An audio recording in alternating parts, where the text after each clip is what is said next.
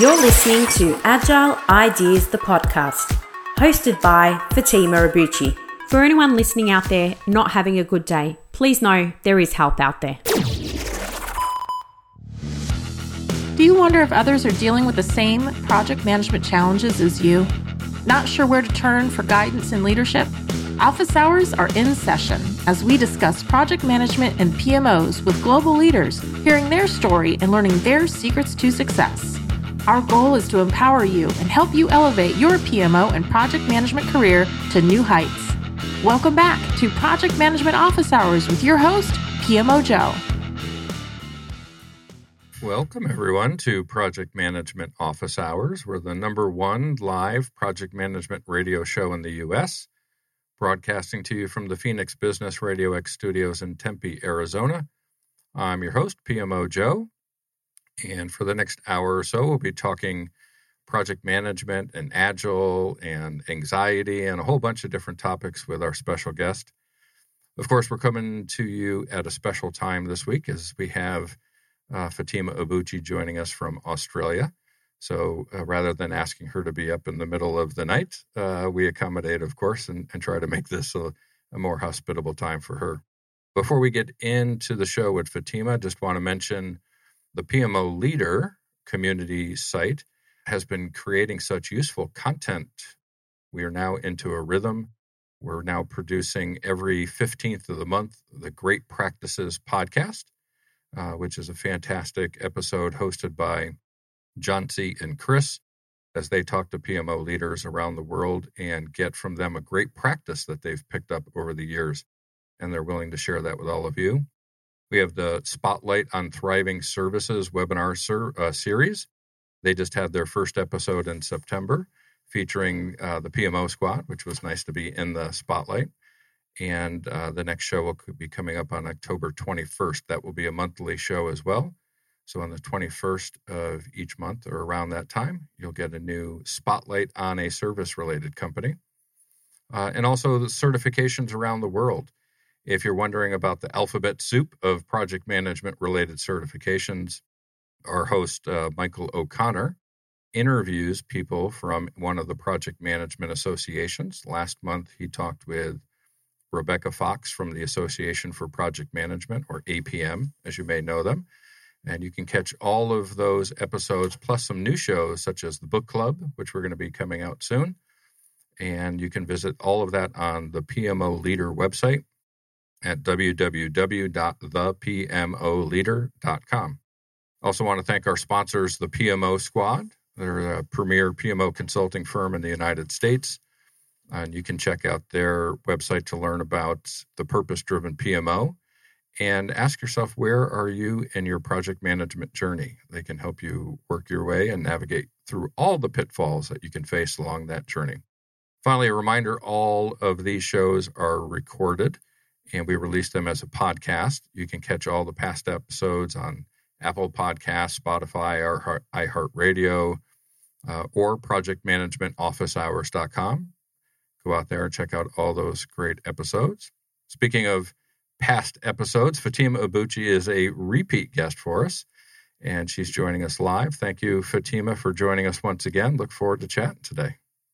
Sounds good. I'm sure we'll, and we promised that we would do a second episode because we had so much to talk about. So I figured that we might as well do it. So it's good timing, and thanks for making it a good time for me this morning.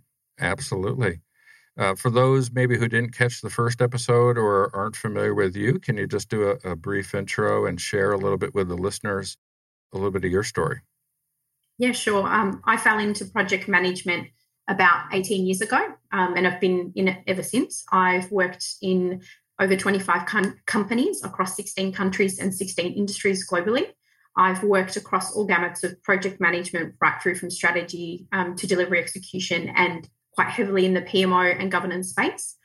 Over the last 6 years, I've spent pretty much the last 6 years figuring out the divide between the governance needed and governance needed for an agile environment, because obviously agile has grown so much more in the last, I think personally, in the last 10 years than it has in the last 20 or 30 years.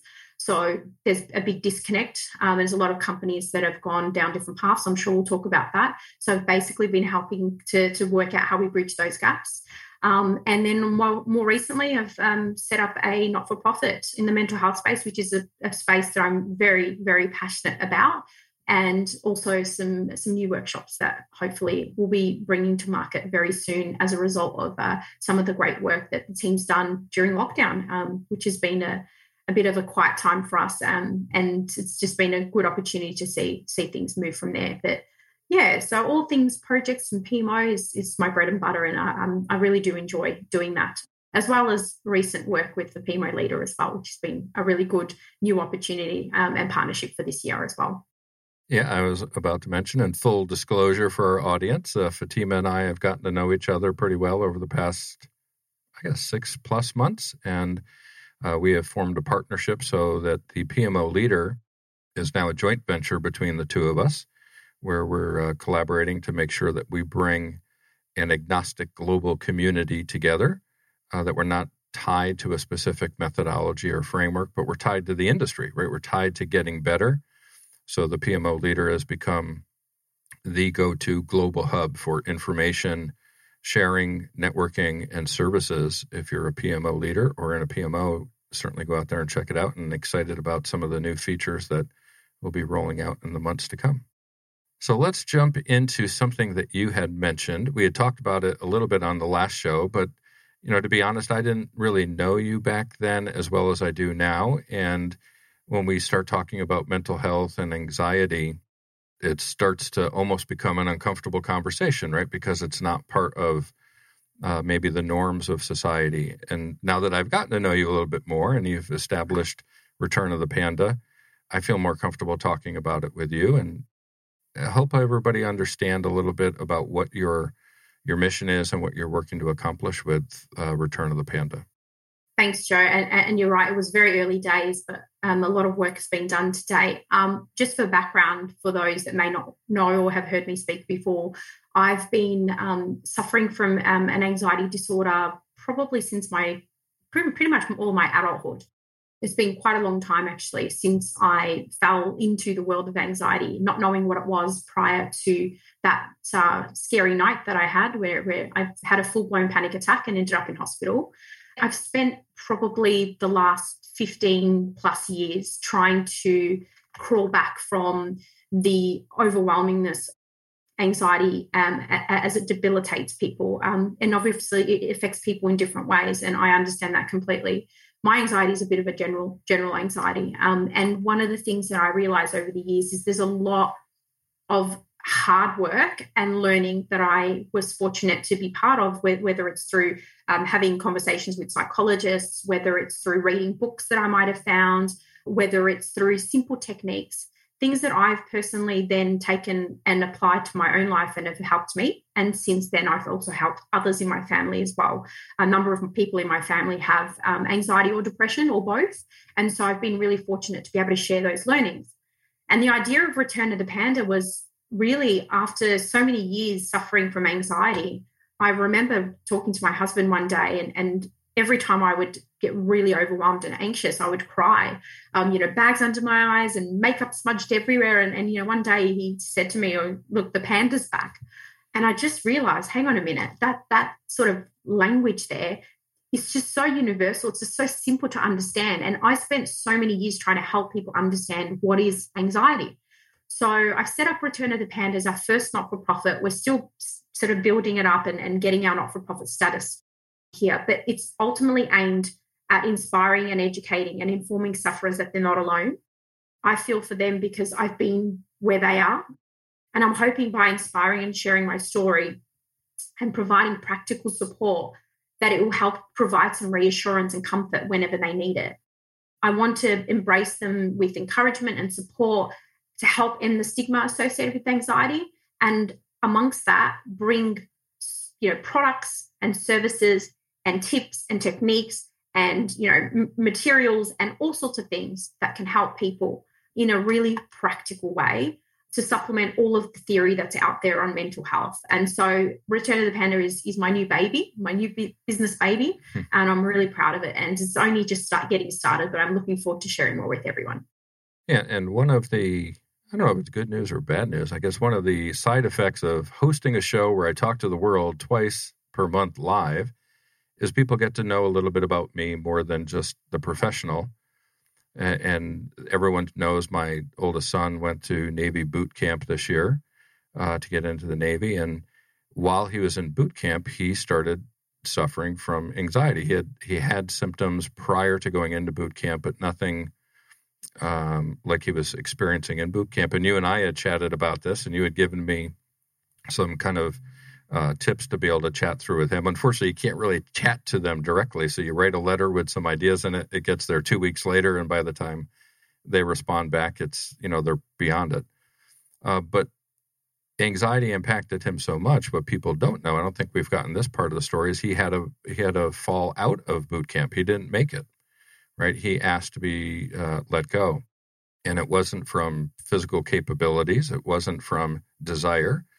It was he couldn't handle the anxiety of it. And now that he's home, a lot of that has subsided and he's getting back into his normal rhythm of things. But it impacts all of us, even if it's not us, right? And I think that's part of your messaging, right? As you talked about your family, how many of us out there are impacted, either ourselves or family members or friends that deal with these symptoms, and we don't know how to work with them and how to help them through all that. Yeah, 100%. And thank you for sharing your story as well. It is something that it took me quite a long time to want to speak up about it, because for a long time, climbing the corporate ladder and doing all this work, I always believed and was proven wrong that if I speak up about my mental health, that I would be, not promoted, people would question my ability. They wouldn't want to work with me. But it came to a point for me where it became a point in time where I just got so concerned that we were sort of hiding mental health under the covers. And a lot of times, in particularly what I've seen in corporate, it very much is so. I think COVID's actually opened the door for a wider conversation on mental health, which is amazing if one positive has come from it. And for me, it was like I got to a point in my career where I said, you know what, if people don't want to work with me or don't want to liaise with me or want to judge my work based on the fact that I have a mental health condition, then that's their decision. And I then took a public stand by joining Australia's largest not-for-profit mental health organisation called Beyond Blue, who is one of the most recognisable in the country, if not the most recognisable, and started volunteer speaking for them. And then when I realised, just to your point, just making some simple examples and stories of things that happened to me. I recall one day being in a presentation with a large corporate group talking about mental health, and then someone came up to me after the session and said, I can't believe that what you just said, that happens to me. I didn't know that was anxiety. I thought I was crazy or something was wrong with me. And they went out and sought help. And another gentleman, same similar story. One year when I was speaking, talking and explaining the symptoms and signs of anxiety, then a year later, when I went back to that same organisation, he'd said to me that he'd helped using some of the tips and some of the free resources that were also provided at the time to help his wife overcome her challenges in the bulimia and anorexia space.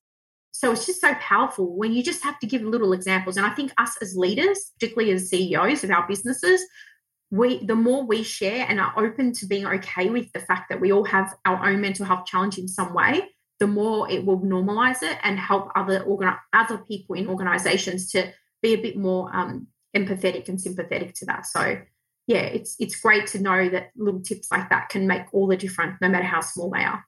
Yeah, and I think maybe it's the times we live in, but Simone Biles during the Olympics, of course, was dealing with some anxiety issues that really, in the States here, brought it front and center. But when we're at work, if a coworker has a broken leg and they come in with a cast on their leg, we want to hold the door for them. We want to help them get to their seat. We'll go run and get them a coffee. We want to take extra steps to care for them. But we can't see anxiety the same way. Right. So it becomes, that's not real, right? You don't really have something. You're just saying that. You're just using it to pull sympathy card. How do we get to a point where acceptance becomes normal, that you don't have to see it to know that it's there? Yeah, 100%.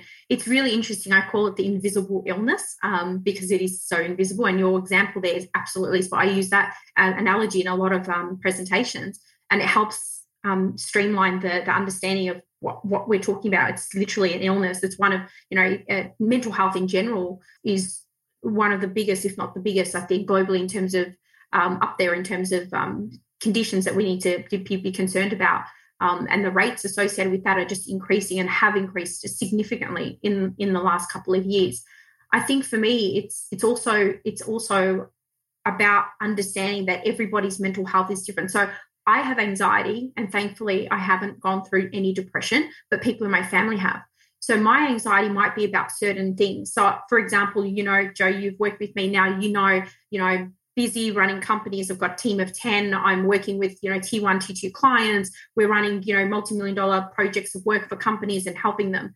That doesn't give me anxiety. I'm okay with that. But if you said to me, for me, there's a lot of anxiety on the health side, even though I'm a healthy person. But for other people, it might be something else altogether. They might have an obsessive compulsive disorder, or for others, they might suffer from another type of anxiety. So we're all different. And I think that assuming that people who have a particular mental health condition is the same, and because they get through it, you're going to get through it. And it's not like that. So I really feel like we just need to start talking more about it, and really simply, at the very minimum, making it okay to say, I just need a little break, and allowing people to do that, whether it's because they've got a full-blown anxiety disorder or whether they're just got some challenges that particular day. And I think we have to make that okay so people can look after themselves because their mental health and their physical health is more important than anything else. Yeah, and I bet there's some people out there listening right now saying, enough about this already. It's a project management show. Why are we talking about anxiety and mental health and project management? Yeah. But I go back to discussions we've had with Ruth Pierce and Carol Osterwheel and Dr. Barbara Troutline and Josh Ramirez and Stephen Fulmer and many others, where we've talked about projects are people, right? And if you as a PMO leader or a project manager don't understand the people on your team that you're working with and the way they're influenced, then you're not going to be maximizing your potential or your team's potential. And really, this is certainly it's beyond project management, of course, but it's also so important to project management. If we truly are going to be leaders of teams, then we have to be able to understand how to work with each of our teammates individually and the challenges that they may be dealing with, whether it's mental, physical, or professional. How do you connect those, the professional world of AMO and the nonprofit world of Return of the Panda and your personal experiences? Do they ever overlap and intermingle? And do people say, listen, you're a project management person, go back in the corner and don't preach to me about mental health. What do you know about that? Yeah, absolutely. I feel like they're completely interrelated in every sense of the word. Part of the reason why we also set up Return of the Panda is I do get asked from time to time by clients to help with that side of things, and helping uplift culture in an organization. People assume that culture is one thing or it's another. There's a whole realm of things that relates to that, and sometimes it is that people are challenged and struggling. I've seen so many teams in the last couple of years specifically that are absolutely drowning in work. They are overwhelmed. They are struggling beyond measure.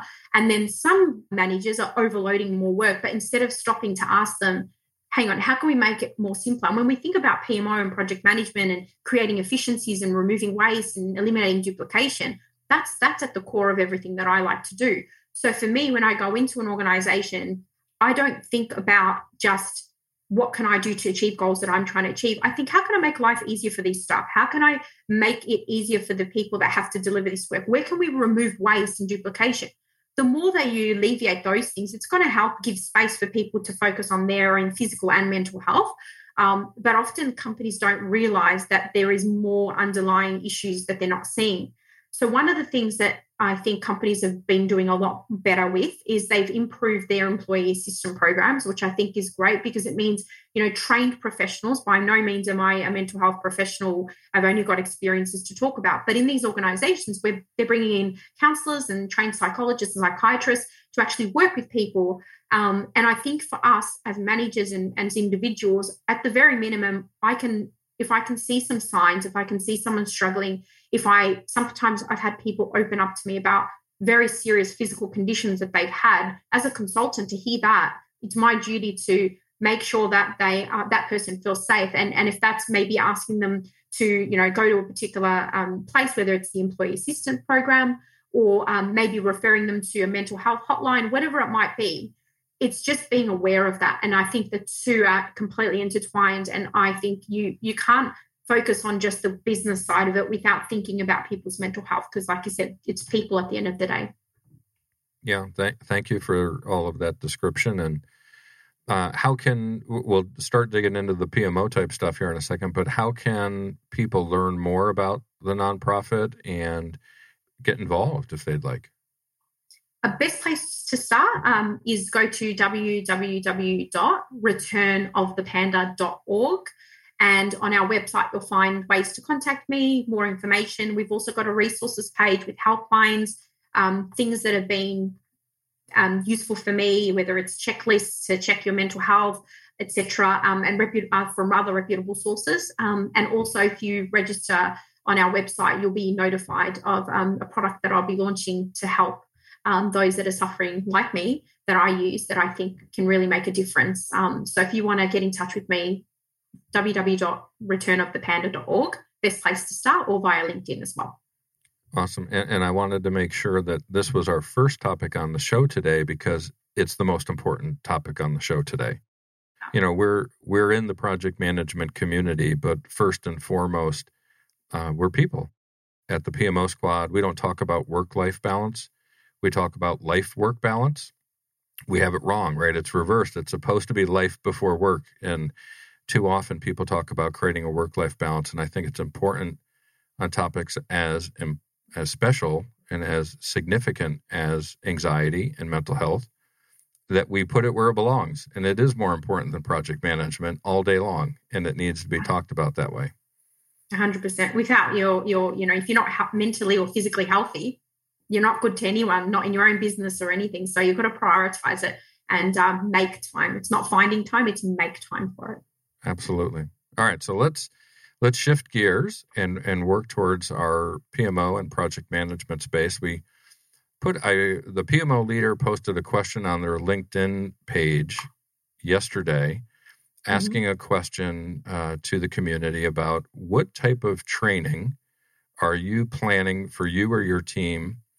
And the choices were agile, leadership, PMO, or project management. Mm-hmm. And it was so still go out there and vote, everybody, right? Go out to the PMO leader LinkedIn page and vote. But I was surprised by the early returns, right?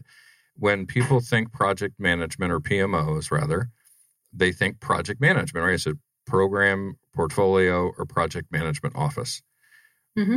But the voting on the poll is showing that the number one training they're getting is in Agile.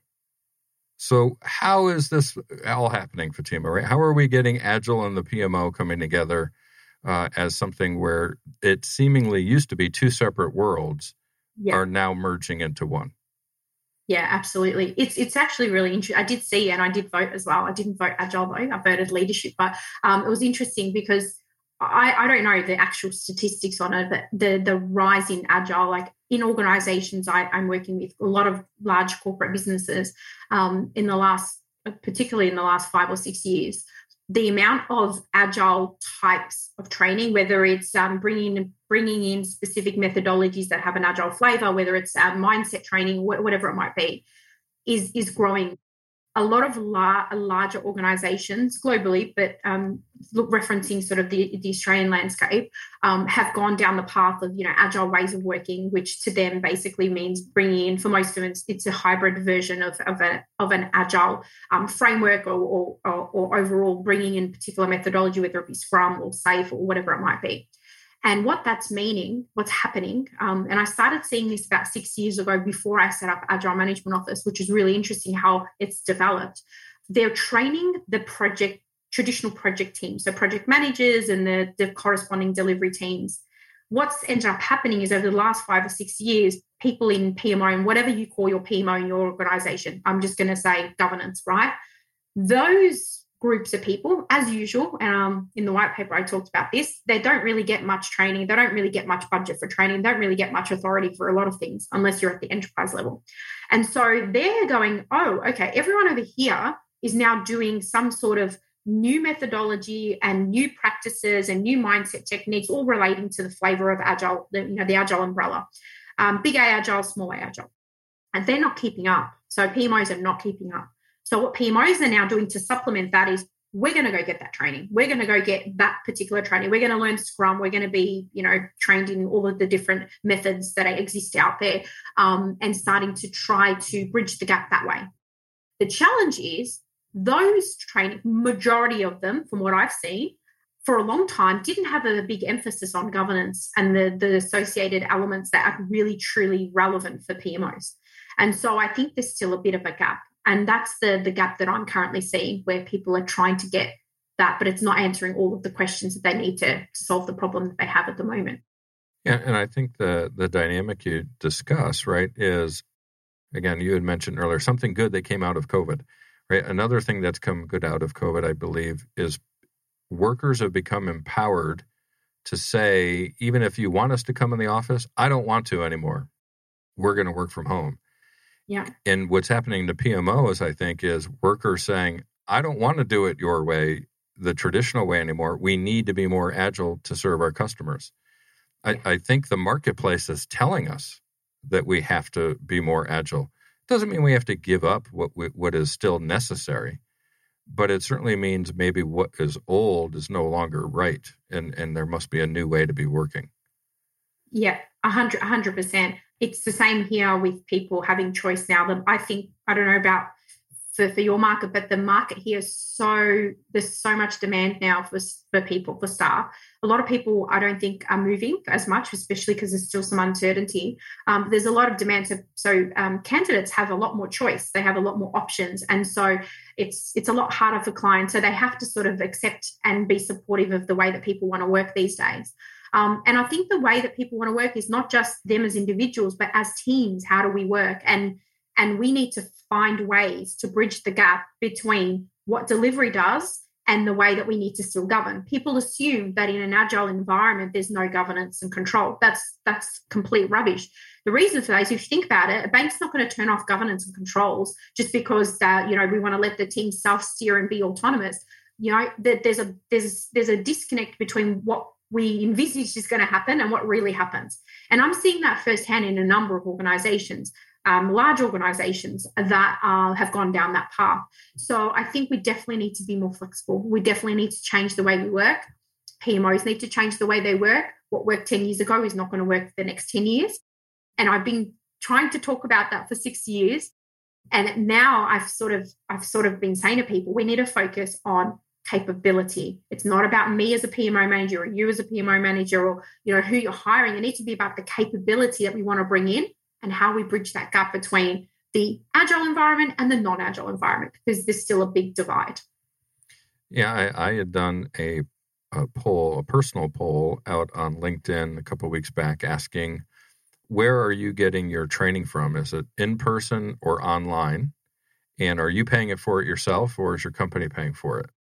I think pre-COVID, a great majority of the training was in person, paid by companies. Yeah. The poll results were a complete opposite, right? 91% of the training being received today is online. And of that, 2/3 of it is being paid by the individual themselves and not the company. And I think this goes back to, if I'm working from home, where am I going to go get my training in person? I have to get it online. And if I'm online and I'm not around a team, I'm not asking my boss for what's the training budget. I'm just going to go get the course and I'm going to take it. And if it's affordable, I'm not going to worry about it. Right? It's the capabilities are shifting. The work environment is shifting, forcing us to be able to work differently. And I think the PMO I'm going to have a staff meeting where every PM is going to come in and they're going to talk about the status of their project, and we're going to build a giant dashboard. Can't do that anymore, right? Because we're all in a remote setting. So we're being forced to have a different set of capabilities to be able to deliver value back to our organizations differently. 100%. Yeah. I think, it's really interesting because you're right. With things being remote, that's definitely forced a shift and it's probably accelerated it. People, a lot of organizations didn't even have, technology that they were using to do, virtual meetings and things like that. They've had to elevate that and do a lot of projects to get some of that off the ground as well. I think for me, it's about focusing on how do we increase overall collaboration and productivity. From that perspective, we're working remotely and we probably will for a little while yet, but still it doesn't mean you don't have collaboration or productivity. We need to increase productivity more so, in fact, because you get less time with people and everyone's working different hours. It's for me, capabilities about incremental focus on the specific needs of the organization, that team, that delivery function at that point in time. It's about reducing risk, reducing duplication. It's helping the PMOs to help delivery teams stop pushing back on them, because we know that happens a lot as well. It's about being flexible. It's about, I basically say it's about putting agility into governance, not putting governance into agile. And to me, that's at the heart of it. And PMOs need to figure out how to do that. I feel like we have been practicing that for the last 6 years as a business and really gotten to a point where it now makes sense. And so next year, the first workshop around Agile and the PMO will kick off to cover a lot of the learnings that we've had, but we've delayed it because it's just so much that we've got to cram into it to really share those learnings and insights. You read my mind, because I was going to ask about the workshops. You had mentioned them at the beginning during your intro, and that seemed like a perfect time to ask it, and you mentioned it. So what's some of the detail? What can people expect from that workshop? So at the moment, the one that is happening right now that we're doing virtually is about project management for non-project managers. And that's really to help all of the peripheral functions that work with projects understand projects better, HR, finance, etc. And it's something that we're running online and virtually, and it's a series. So it's over a period of weeks and it can be flexible. The Agile and the PMO one is about helping PMOs that are ready to make a change and are looking to find ways to bridge the gaps, and the approach, and using the AMO method, the approach on how to do that. So it's not going to dictate you must do this and you must do that. It's more about what's the journey that you need to take to help bring your PMO on that Agile, I was going to say Agile train, but I don't want to confuse it with the release trains, but bring it on that Agile journey and help bring the business and bring the delivery teams on board that journey. And there's multiple modules. So we'll have probably about 6 to 8 modules at the moment. And it will cover everything from, let's just start off with what is Agile and what is out there that relates to Agile, whether it's the methodologies that people use when they're thinking about it, the mindset side, and all of the activities and behaviors across the different capabilities of PMO. So it's really very full on. And yeah, I think it's not going to be for everyone. I think some people that are not really willing to change the way that they've done something for 20 years probably won't like it. But if you're ready to be innovative and think about new things, I think it'll be really great. Yeah, I always enjoy going into clients and just ask, why do you do it that way? And the answer is, well, that's the way we've always done it. Yeah. Right. And it's like, well, I think now is the perfect time to stop doing it the way you've always done it. Right. I mean, obviously things are different. It can't be the same from 20, 15, 10 years ago. It's a new world. It's a new business. It's new customers. Everything else has evolved. Why hasn't your process? 100%. Even the PMOs themselves. I mean, what I did 15 years ago on the first PMO, there's obviously insights and lessons learned that I've taken along. But the PMO that I'm helping an organization at the moment, what I'm doing for them, one of the first questions I got asked by one of the managers is, so what kind of PMO are you putting in place for us? And I said, I don't know that yet. This was day one. I don't come in knowing, because then I'm ignoring their environment, their culture, their process, their current situation. What stage are they up to?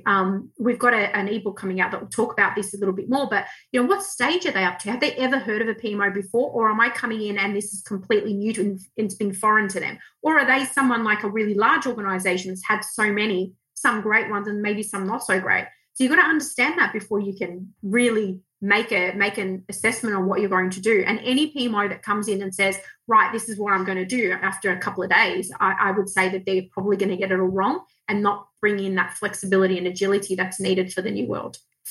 Yeah, PMO in a box is a nice slogan, right? But it's really impossible to do that, right? And there aren't two PMOs that are exactly the same. How can we have a product that's fit for everyone? Yeah, I agree with you. And I think there probably was a period of time, even I thought PMO in a box, using that analogy was something that made sense. I mean, obviously that was my naivety, and I've definitely now have worked, in so many places. I'm going, wow, this is so different, industry different, country different.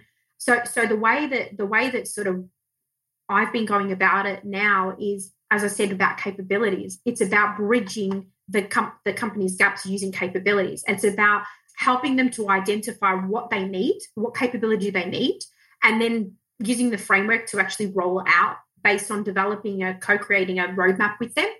And then you start putting things in place. You don't just come in and start putting things in place, because like we've learned from Agile, if you don't have a clear upfront, product owner that has clarity on what they want to achieve, or you don't have clarity on what you're building, you're going to get into a lot of trouble. And obviously we know that from Project Management 101, but we should use that in PMOs as well. And often I don't think we do.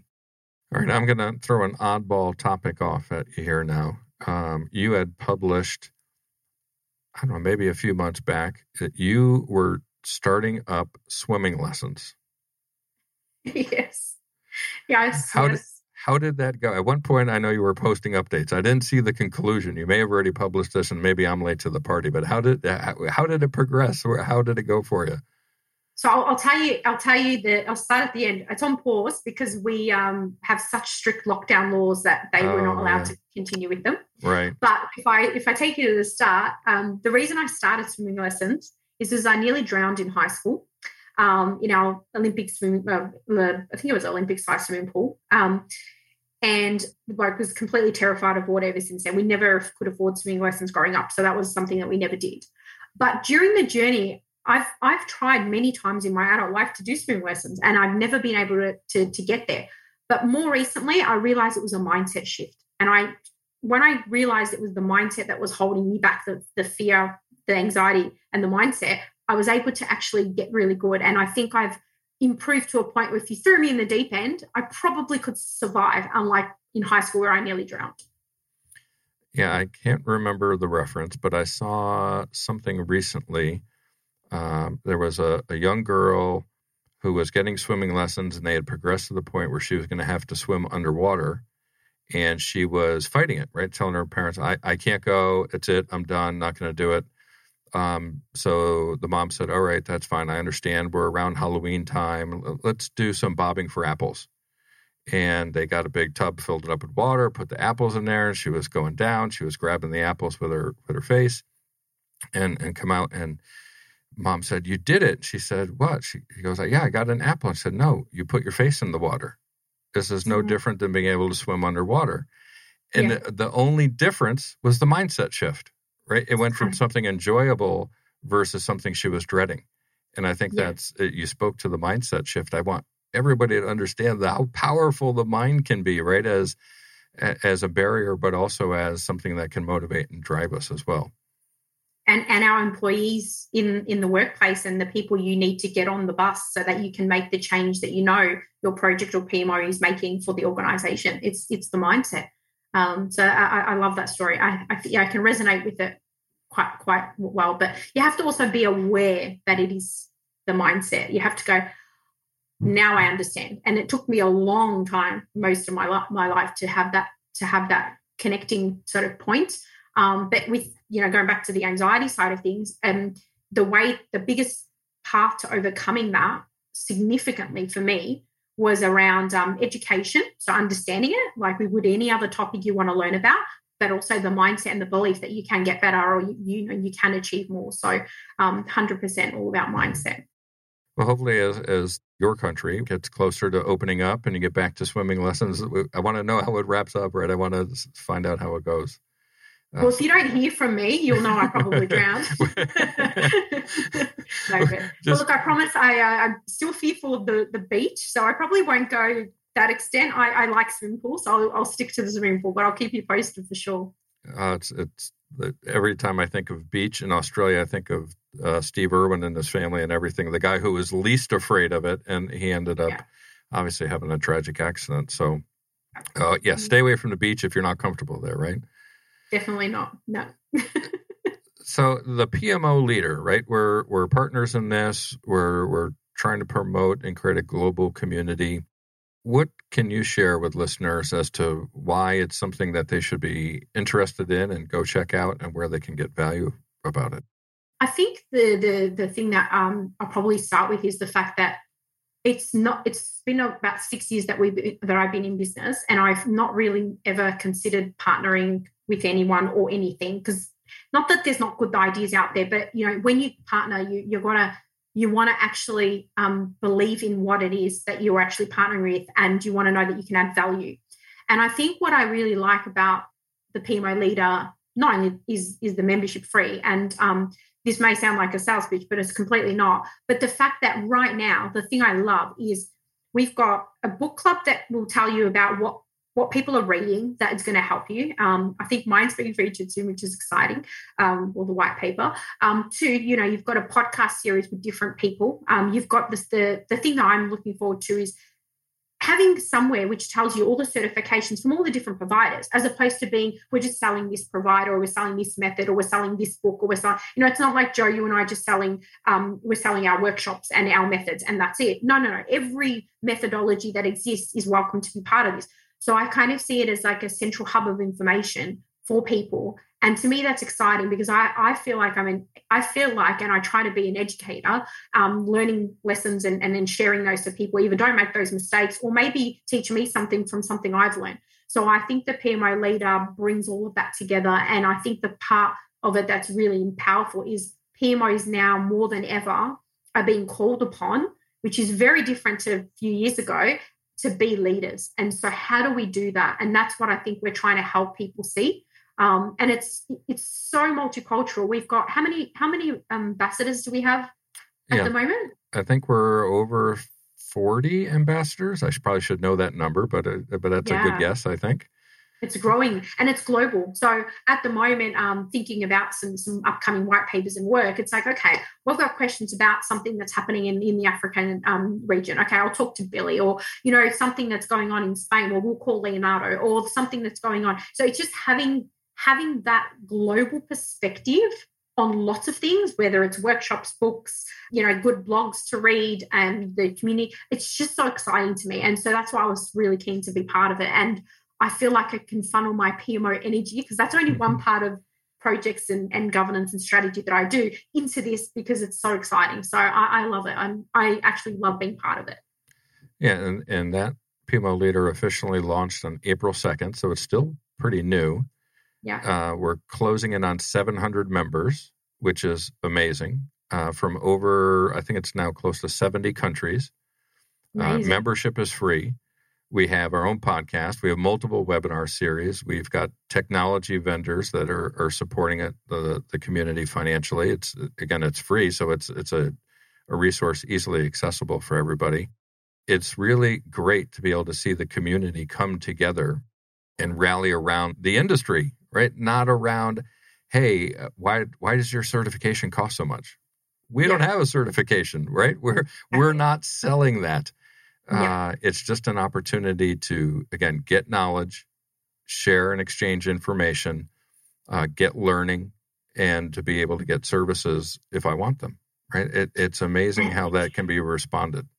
And having a pulse on what's going on in regions and countries, which I think is exciting, because, I'd love to travel to every country in the world and find out what exists, if anything, on PMO and project management. but I can't. I don't have that opportunity, right? It would take a really long time. So having that, I think, is so great. And I think the thing that also is really exciting is if you think about the work that we've done in the last 6 to 12 months, or from when you originally had the idea to where we are now, we've got little squads in all of these different regions and doing, we've got a book club squad. So we're actually building it in an agile way.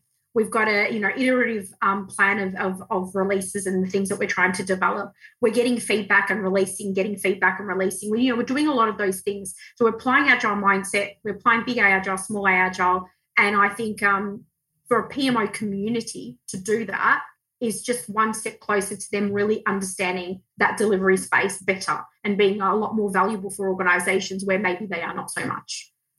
Yeah, another item that I received recently that to help me know that it's being successful is we've had 3 separate PMI chapters reach out to us asking to partner with us because they don't have services for PMO leaders within their chapters, because PMI really focuses on the individual. Yeah.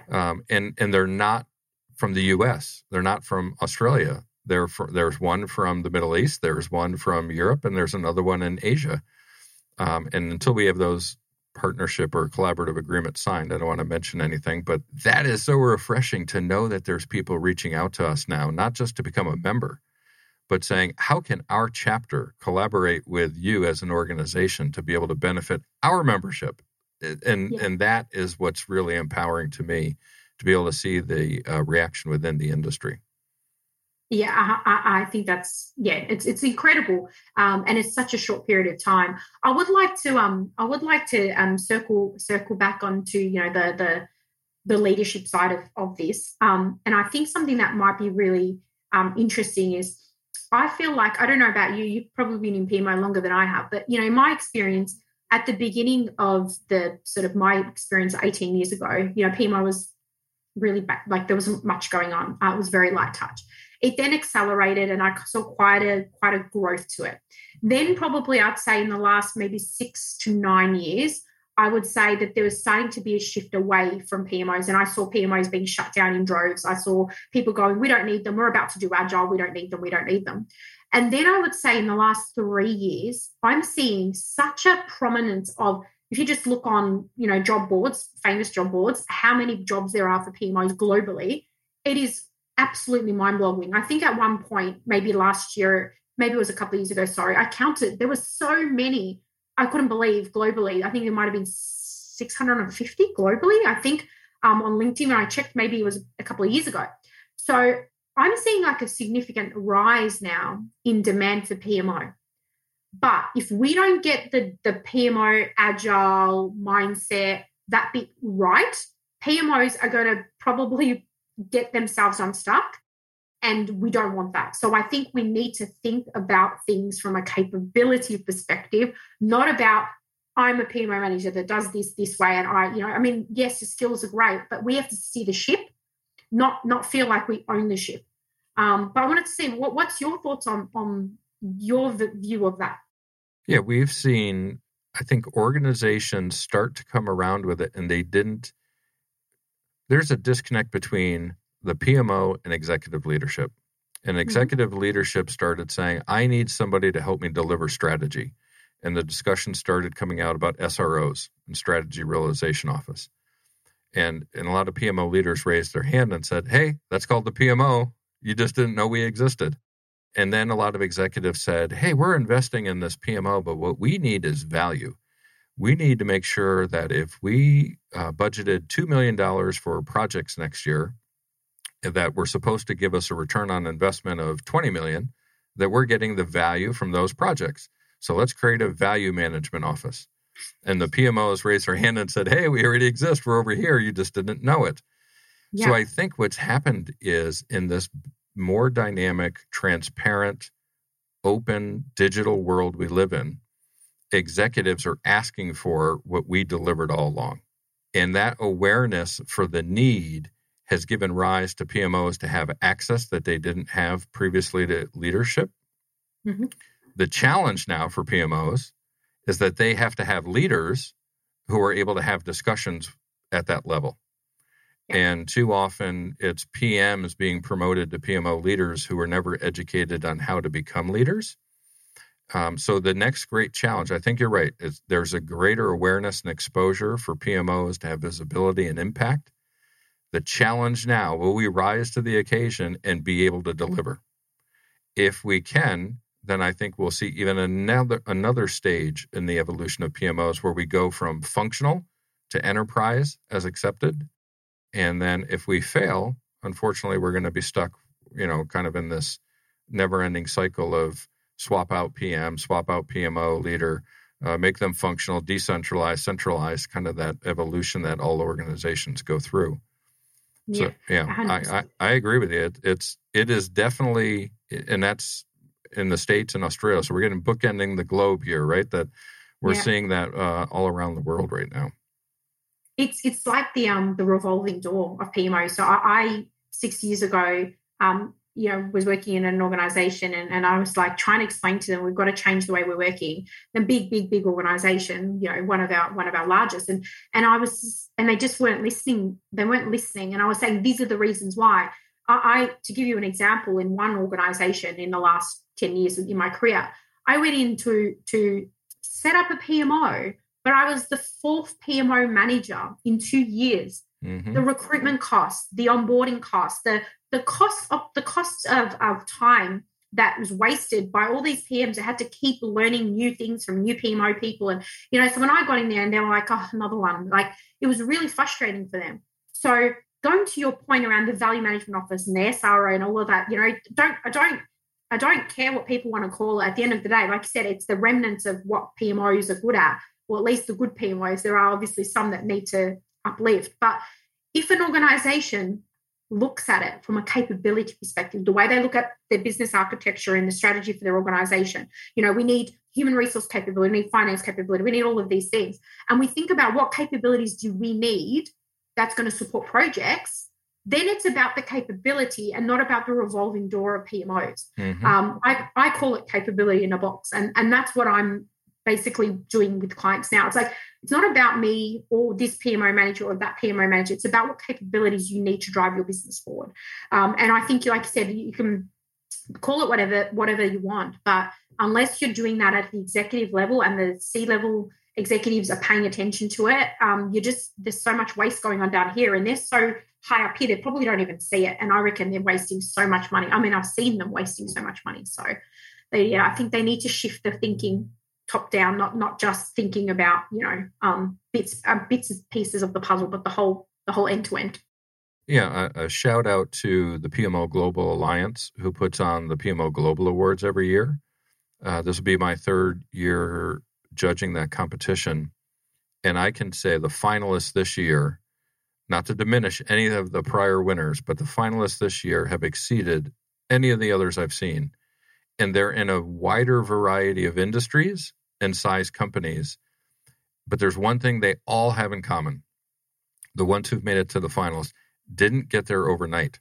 They've been on a journey, right? They've had to evolve and mature over time. And I think one of the other pieces where PMOs have had some failures over time is organizations haven't been accepting of the journey. They want results quickly. They want to be able to see the impact quickly, and they want to be able to see that their investment is making a quick return. Every one of the four finalists have a very detailed, long history of slow progression, but giant impact at the end of the day. And my hat's off to all of them. November 11th, we'll find out who the winners are, or who the winner is of the PMO of the year from that competition. Just a plug for our show, I'm trying to get the PMO leaders for each of those four organizations to come on the show to be able to talk through them and talk through that experience for them to help understand. I mean, some of them there's one from El Salvador, right? Oh, wow. My husband's from El Salvador. Yeah, we're here in the United States. We can't get out of the first round, and there's a company in El Salvador that is just crushing it, man. They just have an amazing PMO. He's already agreed to come on the show, their PMO leader, so I can't wait to talk to him and share their story. Again, I don't know who's going to win. All four of them were fantastic, but I was so impressed by what they did just because of my expectations were so low, right, from an organization, which is probably more a reflection on me than them. But I was just like, this is fantastic. It's a little teaser for shows coming up later this year and into next year that we're going to be talking to some of the finalists in those award competitions. And let's not forget that you have gone from being in top 15 to top 8 for PMO Influencers of the Year as well, which is exciting. So congratulations on that. Thank you. But if we're going to do that, don't forget you were one of the final 3 last year, right? So, I think we both are making an impact, which is great. And congratulations to Bill Dow and Laura Bernard and Marissa Silva and Philippe Hussar for being finalists this year, all deserving. And I'm interested to see. The only one I don't like is Philippe was in the top 3 last year, so he gets to go a repeat performance. He has an edge over the other ones, I think. Yeah, exactly. And you know what's really, I did judging the year before. I couldn't this year, but I agree with you in terms of the quality, and seeing that versatility of what people are doing is amazing. And I think the interesting sort of element of it all is, well, one, that there is an awards space for our field that is growing in popularity for sure. And the fact that there are some organizations that may not be successful in getting to a particular round, but they come back, and the progression between years is, I think we're mentioning is so great. And 100% agree with you with the progression, not just for these award finalists, but just in day to day. You go into a company and they go, okay, well, we want you to. I had one company who asked us to build a toolkit, the templates and toolkit. Yeah, we did that, but nothing changed. They actually probably went backwards as a result. But and we said, probably not going to get you the outcome you want. Yeah, I know. Just do the toolkits and templates, and someone else is going to come in and manage and set up the PMO. And it wasn't successful. It actually was really hard, because building those in isolation of customers is always going to be a recipe for disaster. So again, if we looked at what capabilities they want and incrementally introduced that would have been better. But yeah, it's so great seeing progression. And I think you're right. Like, it's a long journey, just like anything else in an organization when you're setting up anything new. So hopefully there's a bit more of that, but I'm looking forward to seeing who wins. Yeah, I always talk to our clients about, I ask, do you have children? And they say, yes. And I say, okay, do you have any teens? And they say, yes. And I said, do you want them to be adults? And they say, yes. And I said, you want them to mature faster than they're capable of, right? And it's the same with organizations, right? You can't just wish that you were more mature. It takes time. Maturity is an evolution. It doesn't happen because you want it. It actually takes time. 100%. I love this conversation, because I everything we're saying is completely in sync, I feel, because obviously we've had the last 6 months working together, and obviously PMO leader and what we're trying to do there. But just that analogy there, I love it. First of all, I just want to say I don't have teenage kids, but I just love that. But I think the journey thing as well is the journey is so we can stick. That's why. That's right. It's like if you go around the world in 24 hours because there's some magic thing that lets you do that. Nothing's going to stick in terms of memories and experiences and things you touch and feel and see and people you meet. If you do that in 365 days, it will stick. And so that's why I think people that don't understand PMO are trying to drive it. And I think sometimes that's because of where it reports into. And sometimes I think the wrong person is probably put into the role. Like you said, they're not given enough support, or they don't have the right background. And there's an assumption that they'll get it done, and then it fails, and then the company's back at square one. So it's like, let's think about it in capability. Let's stop thinking about it about the individuals themselves. They're part of the solution. So lots of great lessons and discussions today, right? Capabilities to drive our performance in PMOs, and use the capabilities as opposed to relying on people to be able to muscle their way through things. Being able to talk about the PMO leader in our industry and what's going on, and most importantly, again, becoming comfortable with mental health and anxiety, and going out to visit the Return of the Panda website to learn more about how you can learn, increase our awareness, and then also participate if need be as well. So thanks, Fatima, for joining us once again. Another fantastic discussion that the time goes by too quickly, and we could have kept going, I'm sure. what's any parting shots, or how can people get in touch with you? Any last things to share with the audience? Yeah, probably just if you're not following me on LinkedIn, I'm sure the name's going to be in the post, but please do so, because I share a lot of free content quite regularly, inspiring posts or thoughts or ebooks, checklists, etc., whatever it might be. But if you connect with me on LinkedIn and your organisation wants to know about the workshops that we've got coming up and actually personalising them to your industry and your organisation specifically, and done in a really agile way, I'd be happy to chat with them as well. And obviously the returnofthepanda.org website to stay tuned on what's happening in that space. But yeah, we always run out of time. But you and I talk all the time anyways. We just don't record it. So maybe we'll do a bit more continuing conversation, I'm sure, in the coming weeks. Absolutely. So thank you, Fatima. Thank you, of course, to all of our listeners. And be sure to go out to projectmanagementofficehours.com. We just updated our website. So if you go out there and get an error, clear your cache and go back out and try it again, because we did a redirect. So you might have lost the site that way. But make sure you go out there. You get to see all of our past shows. I think we're up to 90 episodes now over 4 years, 40 million plays and downloads. And we've got some great guests coming up as well. Ricardo Vargas will be joining us next. We're going to be talking about the Citizen Developer Program with Sam Sibley and Matt Hubbard that PMI has put together. Chris Ronzio from Trainual is going to come on and talk about playbooks and give us more information about that. And then we're going to be talking to the PMO of the Year finalists and talking about some of them to get them organized for the end of the year and into next year. So lots of great guests coming up, lots of great discussions. Also a reminder that we are live, but we do record. So go on out and subscribe to Project Management Office Hours on your favorite podcast platforms such as Apple Podcast, iHeartRadio, Google Play, Spotify, Spreaker, etc. Of course, thank you to our sponsors, the PMO Squad and the PMO Leader. Be sure to go out and visit their sites to learn more about the services you can get and all of the great free membership opportunities and content on the PMO Leader site. That's it for now. Office hours are closed. Until next time, I'm PMO Joe, and you've been listening to Project Management Office Hours. Thanks for listening to another episode of Project Management Office Hours with PMO Joe. You're not alone in your project management journey. We're here to help you achieve your goals. Subscribe to Project Management Office Hours on your favorite podcast platform to catch all of our episodes and hear industry leaders share their story and secrets to success. Thank you for listening to this podcast. We welcome any feedback. Please let us know by going to www.agilemanagementoffice.com/agile ideas. You can also find us on most social media channels by searching Agile Ideas or follow me on LinkedIn. Thank you for listening. Please share or rate this if you enjoyed it. I hope you've been able to learn, feel, think, or be inspired today.